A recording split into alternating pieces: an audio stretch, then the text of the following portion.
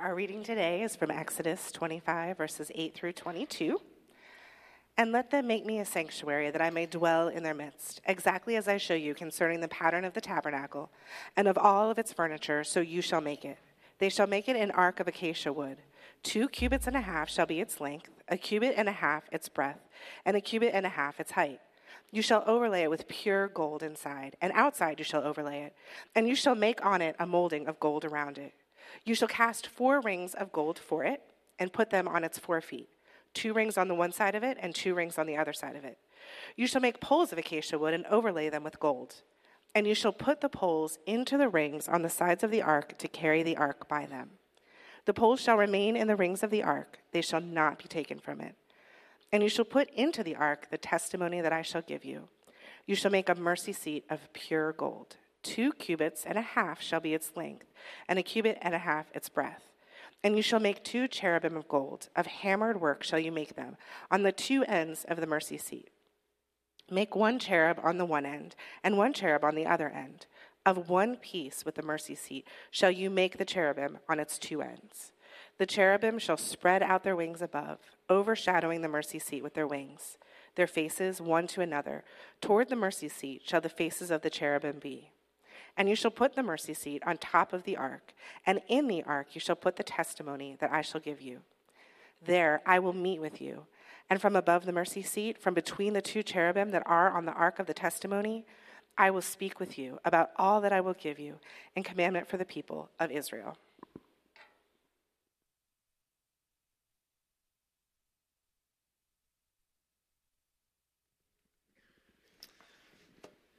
Good morning.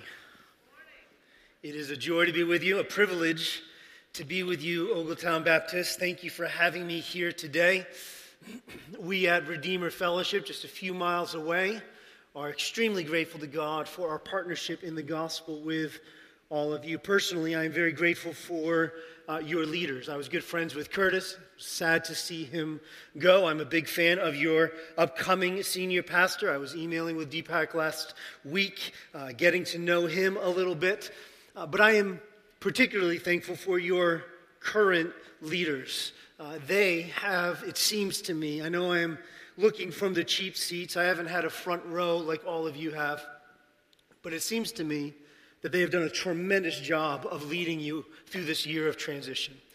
God has been kind to you through their shepherding care, and I thank God for them. And I hope and pray that we are able to partner together here in Newark for many, many years to come. Exodus 25. At Redeemer Fellowship, we have been working our way systematically through the book of Exodus. It has been a wonderful study together. And today, as we just heard read so well, we are studying God's instruction for the construction of the Ark of the Covenant. This is the only piece of furniture to be placed in the Holy of Holies, the most holy place. And friends, I just need to say that I have been so prayerful and deeply dependent in my preparation when I was preaching this to my church family and even to you this morning. And that is because we are walking on holy ground here in Exodus chapter 25.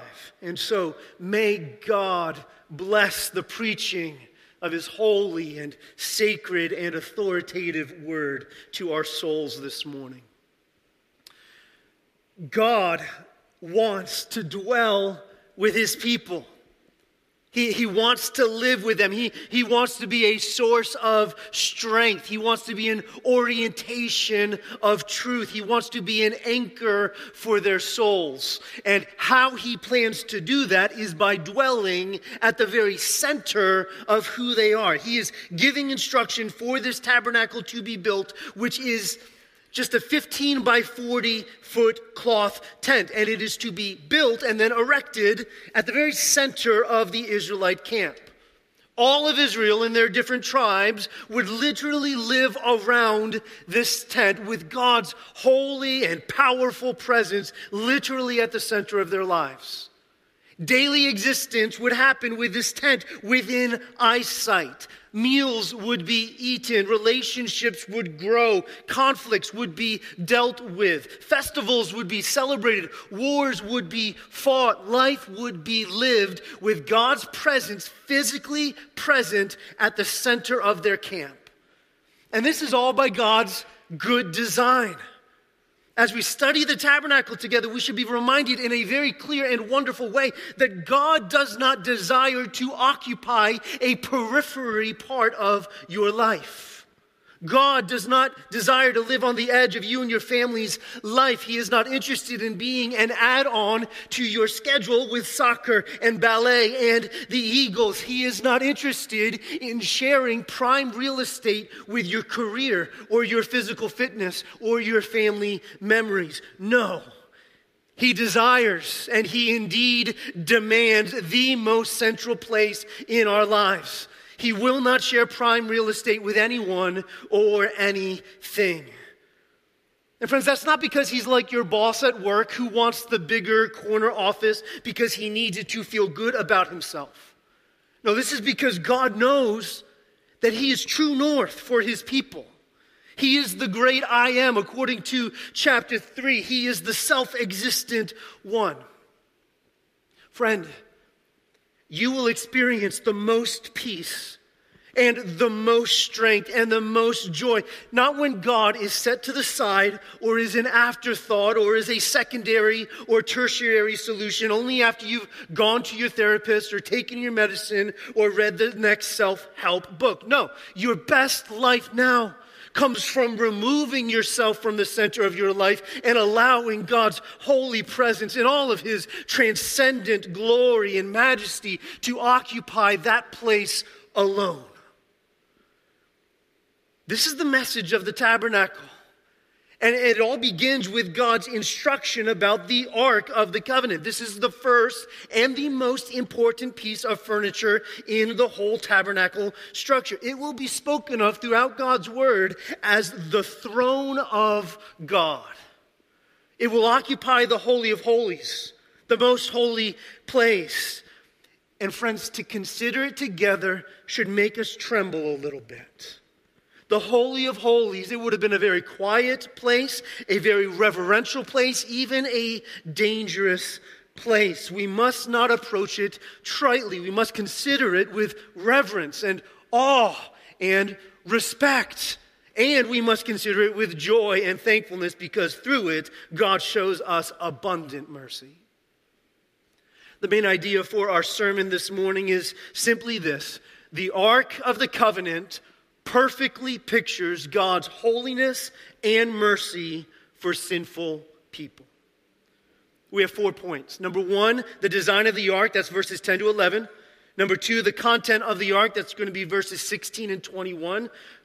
Number 3, the holiness of the ark, that's 12 to 15. And then point number 4, the mercy of the ark, which is verses 17 to 22.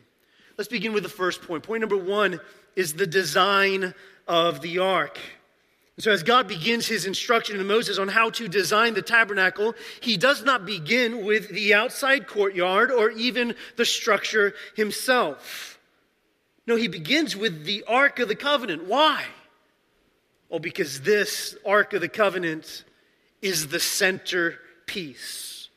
Verse 22 says that it is upon this Ark of the Covenant that God is going to meet with his people. The entire tabernacle was to be seen as God's dwelling place, but he begins his design of the tabernacle from the inside out. He starts with the content of the Holy of Holies, the most holy place, the most restricted place. God begins with the Ark of the Covenant.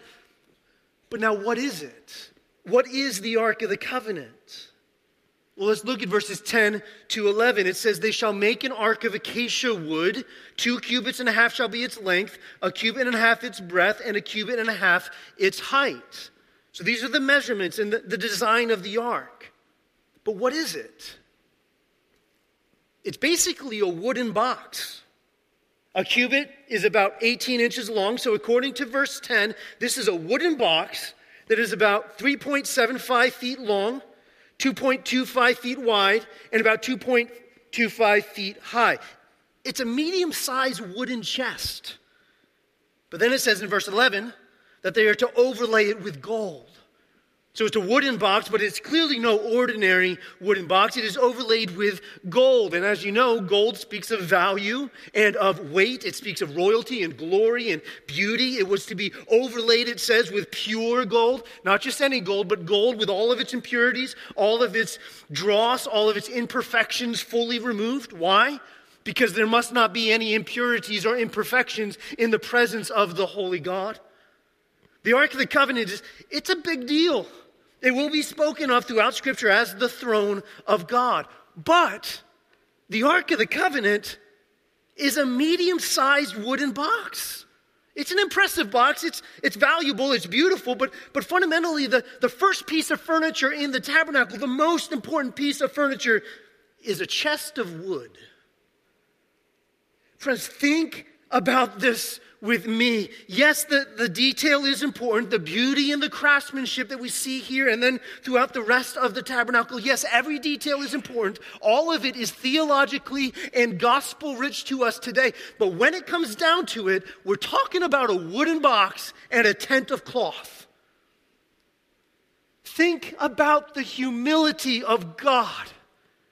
Think about his loving condescension towards his people. This is the God of the universe, who is more valuable than all of the gold in the world put together. He's the God who created the gold. He is allowing his presence to be represented by a little wooden box with a little gold overlaying it. Think about that.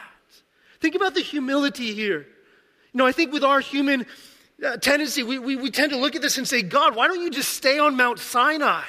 Like, you're big enough, you can just move that around with the people of Israel. Stay on Mount Sinai, let that be your dwelling place. But no, friend, he creates a tabernacle and even more so, a small wooden box. Brothers and sisters, think about the loving condescension of our God. Actually, think about the demonstration of true power and true leadership that this is.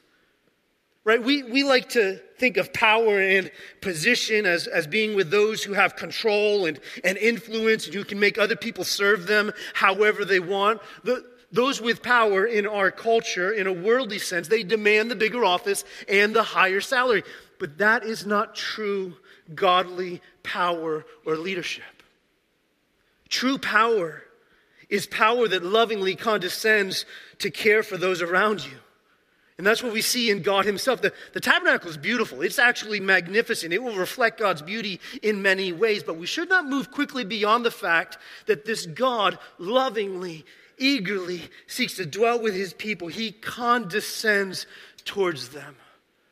And friends, not just with the Ark of the Covenant, but even more so through his Son, Jesus. There was a day coming when this wooden box, which would hold God's presence throughout the Old Testament, there was a day coming when it would be replaced with another wooden box, a wooden manger, in which it would hold the Son of God in flesh, the Son of God lovingly condescending in the ultimate way, being born as a baby to live with us and to ultimately save us from our sins. Listen, the Ark of the Covenant, which points to the wooden manger and ultimately even to the wooden cross, where God condescends towards his people in the ultimate way, even to the point of death. This is the design of the ark. It brings us to our second point. Point number 2, the content of the ark. So more than just the design, we must also consider the content of this Ark of the Covenant. Look at verse 16 with me. Verse 16 says, "And you shall put into the ark the testimony that I shall give you." And it says it again in verse 21. The Ark of the Covenant is called the Ark of the Covenant because it will now hold the covenantal documents, the testimony, the 10 commandments. Those things are now to be forever held within this ark.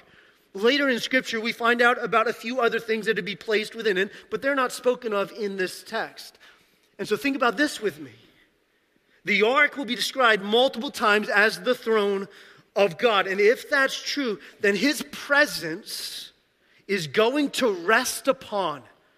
He will, in a sense, sit upon his covenantal word, his testimony, his covenantal promises. This is amazing. This is amazing. For all of the centuries that the Ark of the Covenant would be absolutely central to to Israel's identity, God's testimony was to always be, in a sense, before God. His covenantal words, his covenantal promises were to be in his constant view. He is, in a sense, sitting upon them. And so, Ogletown, listen, we see here how immensely and gloriously important God's word is for our souls. The grass withers, the flower fades, our lives fade away, but the word of the Lord remains forever. Our God is a covenant-making and covenant-keeping God, and he wants you and I to believe that so much that he places his covenant documents at his very feet. He places his words of promise in this box so that we will clearly see that he is forever committed to keep his word. His word is in the Holy of Holies with him. Think about that. In many ways, his word is equal to his presence. Christian, listen, if tomorrow morning you want to be ushered into the presence of God, if Friday after a busy Thanksgiving you're tired and worn out and beaten down and you need the refreshments of God's promise, what do you need to do? Open up the word. Open up your Bibles and read. Is so significant.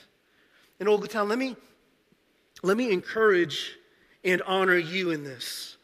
I know that you are a church that loves this book. I know that it was true of Curtis. I know it's true of Deepak. I know that it is true of you. I love coffee and I go to Starbucks on the regular. And since moving down to Delaware 6 years ago, there have probably been a dozen times when I've walked into different Starbucks and I've seen people earnestly studying their Bible and discussing it together. And being a pastor and a bold guy, I go up to them and I introduce myself. And there's probably been a dozen times when I found out that those people are members of this church. Thank you for loving God's word. Thank you for fellowshipping around God's word. May we never leave it behind. May it be central to who you are today and for years to come. As God himself keeps it at his feet, in his presence, may we also keep it in view at all times as well. May we, by God's grace, love, respect, honor, and obey this book. Amen? Point number 3, the holiness of the ark. There is so much comfort and there is so much hope in the fact that God's covenantal word is in the Ark of the Covenant and that his presence is going to be above it. It is a comfort. But if we stop and think about it even a little more, we will quickly realize that this is also very troubling.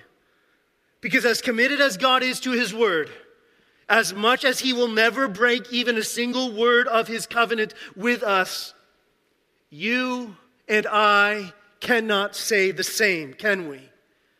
No, as enthusiastic as the Israelites are back in chapter 24 to say, all that the Lord has spoken, we will do. That's what they said. As enthusiastic as they are to say that, we know from their history, and we certainly know from our own history, that we cannot be true to God's covenant word. Our sinfulness condemns us, doesn't it?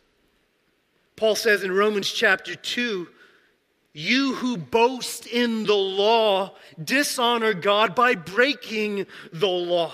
That's what the Israelites did. They boasted in the law. They were so honored, as they should have been, to be God's chosen people. But as much as they boasted in the law, they broke the law. And it's not just the Israelites, is it? It's us as well. Romans chapter 3, Paul says, no one is righteous, no, not one. No one understands, no one seeks for God. All have turned aside. Together they have become worthless. As much as God is a covenant-keeping God, oh church, you and I, we are covenant-breaking people. And so think about this with me. This is troubling. In the very presence of God, in the Holy of Holies, there is a covenant reminder of God's faithfulness and a condemning reminder of our covenant unfaithfulness. And so this is why The Ark of the Covenant must be placed in the Holy of Holies with a thick curtain separating it from everything else, because God's holy presence and his law and testimony, which is a constant reminder of our unfaithfulness, it's in that place. That's why the ark must be separate. And this is why in verses 12 to 15, God tells Moses that the ark is to have these golden rings attached to it. And then they are to make 2 poles and overlay them with gold. And those poles are supposed to go through the rings on the ark. Why? To carry it. To carry the ark. When the Israelites traveled from place to place, they would need to move the ark. But they cannot touch it. They must not touch it, because they are not holy. No, they are sinful. Later we will see that anyone that touches the ark will die. Anyone who goes into the Holy of Holies in a careless way, they will die, because God is in that place. His holiness resides there. Friends, this is the holiness of the ark. Listen, God's presence is glorious. The psalmist says that in his presence there is fullness of joy. But that is not true for sinners who are separated from his presence by their sin. Christian, listen, non-Christian, if you're not a Christian here today, listen, your sin is a big problem. It's a really big problem. It separates you from God. I know we don't like to think this way about ourselves, but it's true. We are sinful and rebellious, and we deserve the judgment of God. To even touch his holiness in our sinful state is to be consumed by his wrath. There's actually a very powerful illustration of this later in God's word in 2 Samuel chapter 6 when King David and the Israelite people are bringing the Ark of the Covenant back to Jerusalem. It says that they place the Ark on a cart, and the cart is being pulled along by oxen. And then it says that the oxen stumble along the way and that the Ark becomes imbalanced and the Ark begins to fall. And then it says that a man named Uzzah, it says he reached out his hand to steady the Ark of the Covenant. And what happens? God strikes him dead right then and there. It says that God struck him down because of his error. But why? It seems like he's doing a good thing. He's trying to keep the ark out of the mud. That seems like a godly thing to do. What was his error? His error was presuming that before the holy presence of God, he, as a rebellious sinner, was more holy and more pure than the mud on the ground. But he wasn't. The mud had never sinned or rebelled against God. The mud had never rebelled against God's sovereignty or broken his covenant. The mud was doing exactly what God created it to do. But Uzzah, like you and me, was a sinful man. And so for him to presume that his sinful hand touching God's presence was better than the mud, that was to commit a grievous error. Friend, we don't like to consider our sin in this way, but we must. God's word does, and so we must as well. It's bad news. It's really, really, really bad news. But we must consider it in order to get to the good news. You know, I was preparing this sermon a few weeks ago for Redeemer Fellowship, and I was having this incredible moment in my home, in my study. I was studying this, considering the holiness of God, the perfections of God, the glory of God, and the morning sun was shining through the window. I had a hot cup of coffee. I had just spent time on my face in prayer before the Lord. It felt like a holy moment. And then I got called out by my kids to deal with a plumbing issue in the house. And it was not a pleasant plumbing issue. It was a most unpleasant plumbing issue, the type that you want to take a shower afterwards. But listen, in that moment, I had the thought, this is very much what it is, according to God's word, for us to enter into his presence in our sinful state. Friends, God's word's clear. Isaiah chapter 64, we have all become like one who is unclean, and all our righteous deeds are like a polluted garment. Another translation says that they are like menstrual cloth. Paul says in Philippians chapter 1 that even his best deeds are rubbish. That word rubbish can be translated as dung or as excrement. This is why God's presence is cut off from us in the Holy of Holies. This is why he has them create poles in order to carry the ark. Even our best deeds are tainted by sin, and we need to be forgiven before the incredible holiness, the incredible purity, and the many perfections of our holy God. But is that separation the end of the story? No, it is not. As Paul says in Romans chapter 3, does our faithlessness nullify the faithfulness of God? And then he answers his own question. He says, by no means. By no means. And that brings us to our fourth point, which is the mercy. The mercy of the ark. Verses 12 to 16, they speak about the holiness of the ark. And listen, I wonder if that barrier of God's holiness because of your sin, I wonder if it makes you feel like God doesn't really want to be with you. Does it make you feel like God is just acquiescing towards the Israelites and towards you in your sin? Almost like he is begrudgingly obliging them, but that he doesn't really want to dwell with them. That's almost what verses 12 to 16 can make us feel, isn't it? But praise God for what comes next. Verse 17, it says, you shall make a mercy seat of pure gold. And then it gives the design of the mercy seat. It is to be pure gold. It is to fit perfectly over the box. Verses 18 to 20, they talk about the cherubim on the cover of it. It says that they are to design two cherubim, because here in God's word and elsewhere, the cherubim are spoken of as the angelic beings who are there to guard the way into God's holy presence. So there are two of them on the mercy seat. They are facing each other. Their wings are extended in front of them, creating a focal point for God's presence. And then verse 22 says, from above the mercy seat, from between the cherubim that are on the ark of the testimony, I will speak with you. So when all is said and done, this is what the Ark of the Covenant probably looked like. It's the closest picture we probably have to it. I think it's a decent drawing. But friends, it says that God would meet with them and speak to them from above the mercy seat. This is amazing.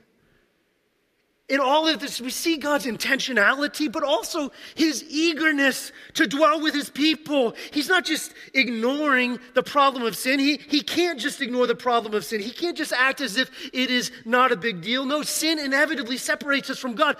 But the presence of that problem does not mean that God does not have a glorious solution to the problem. It does not mean that God has not, from before the foundation of the world, from before the beginning of time, had a perfect plan of redemption to restore all things to himself, things in heaven and things on earth.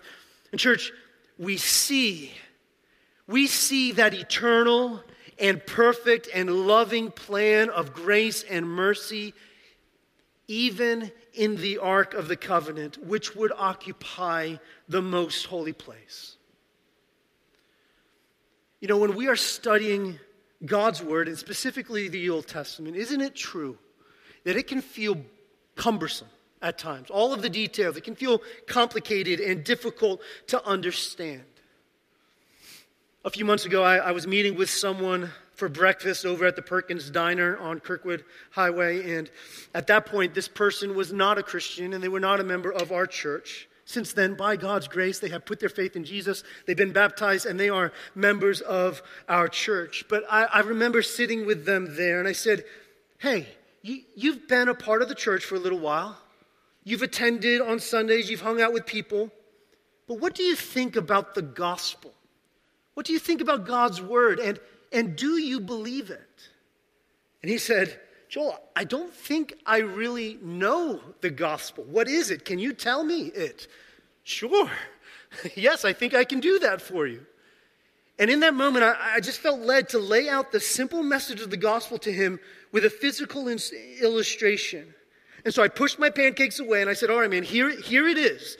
The gospel is that there is a God, and that God is good and holy and loving and just. And I took the white salt shaker and I put it on this side of the table to represent God. And I said, but there is a problem because we, you and I and everybody else, are sinful people. We have rebelled against God. And I put the dark syrup on the other side of the table to represent us.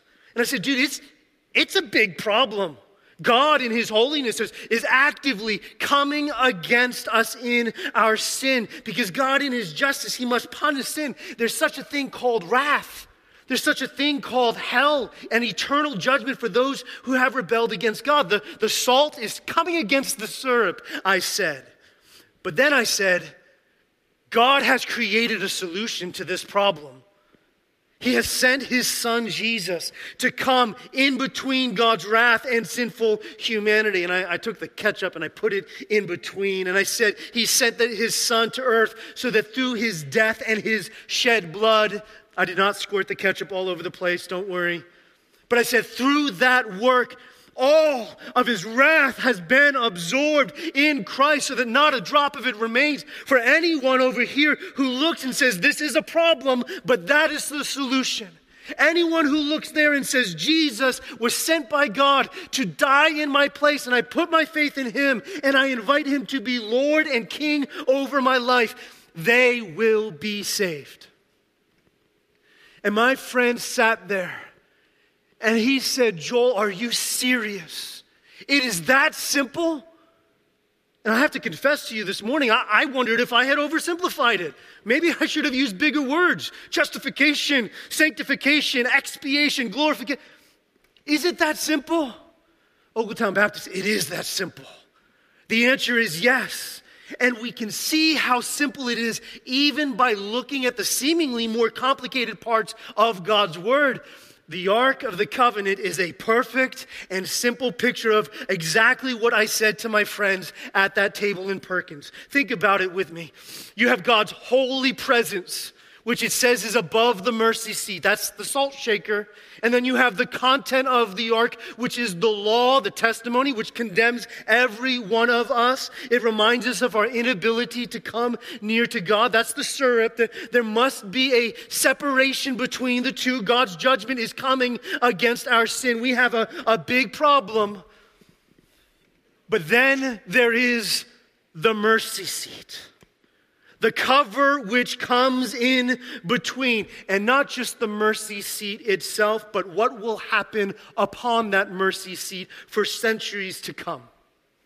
Hebrews chapter 9 says that no one was allowed into the Holy of Holies. No one was allowed except for the high priest.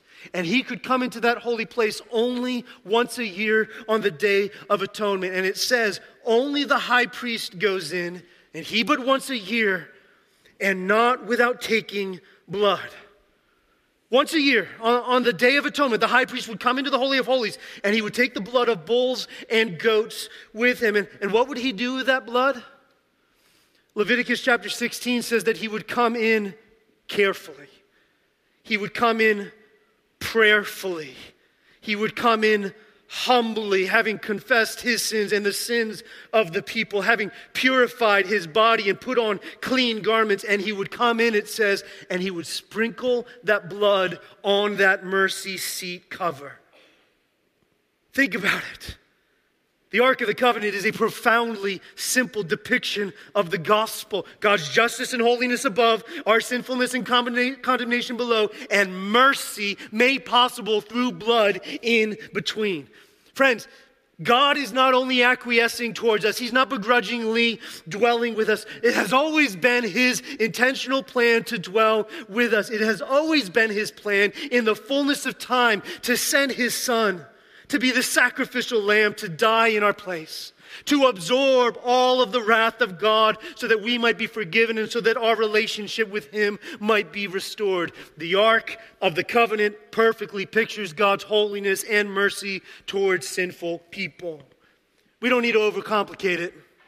The Old Testament doesn't overcomplicated. God has given us pictures of this everywhere in his word. The gospel is simple. For God so loved the world that he sent his only Son, Jesus, that whosoever believes in him would not perish but have everlasting life. This is mercy. Do you know what mercy is? We talk a lot about grace in the church. Grace is when you are given something that you do not deserve. And so our salvation is by grace alone because we don't deserve it. It is a free gift of God to those who believe in Christ. But the grace of the gospel comes through the mercy of the gospel.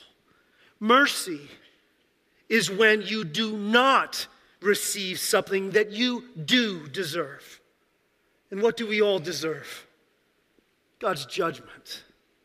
But he has, through his mercy, through his atoning grace. In many translations, the mercy seat is called the atonement cover because it is through shed blood that atonement is made. Through it, we are spared from that which was rightly coming against us. This is mercy, friends. This is the gospel. It's not complicated. Jesus, our great high priest, entered into the holy of holies, the most holy place, heaven itself. And in that place, he shed his own blood, not the blood of bulls and goats, but his own blood, so that anyone who believes in him as the one mediator between God and man will be saved.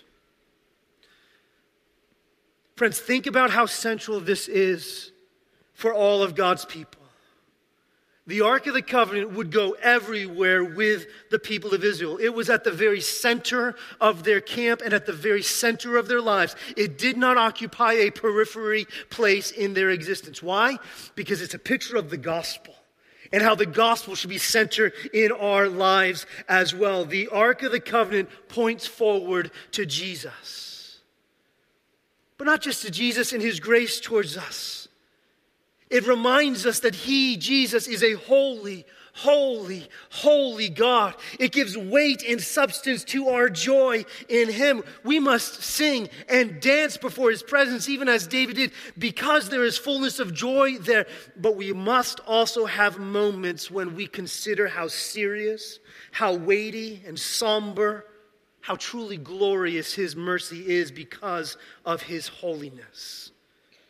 Brothers and sisters, I think one of the greatest needs in the church today and in our Christian lives is that we would learn to not celebrate his grace tritely, but with a serious respect for his holiness.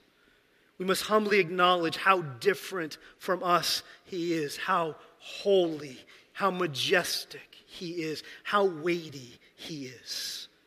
We will enjoy his grace and his mercy more. Our souls will be happier. We will have more joy when we keep his holiness and the weight of his glory before our eyes. This is why we must, as local churches, never stop preaching the gospel.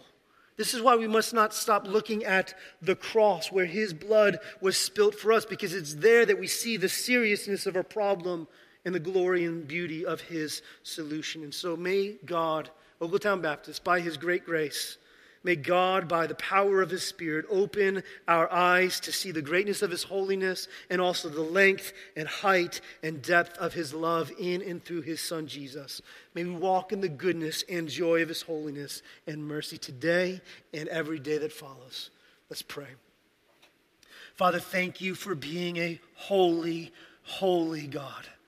Thank you that we must not just walk glibly into your presence, but we must feel the weight of your holiness, but then also have the glorious privilege of looking to your Son who died in our place and who has now, by the power of your Spirit, clothed us in his own righteousness so that we might enter boldly. Father, may Jesus become more and more beautiful to us. May we consider today and rejoice in the fact that you don't acquiesce, that you don't come begrudgingly, but you are eager to dwell with your people. Lord, we pray all this in his name and for his glory. Amen.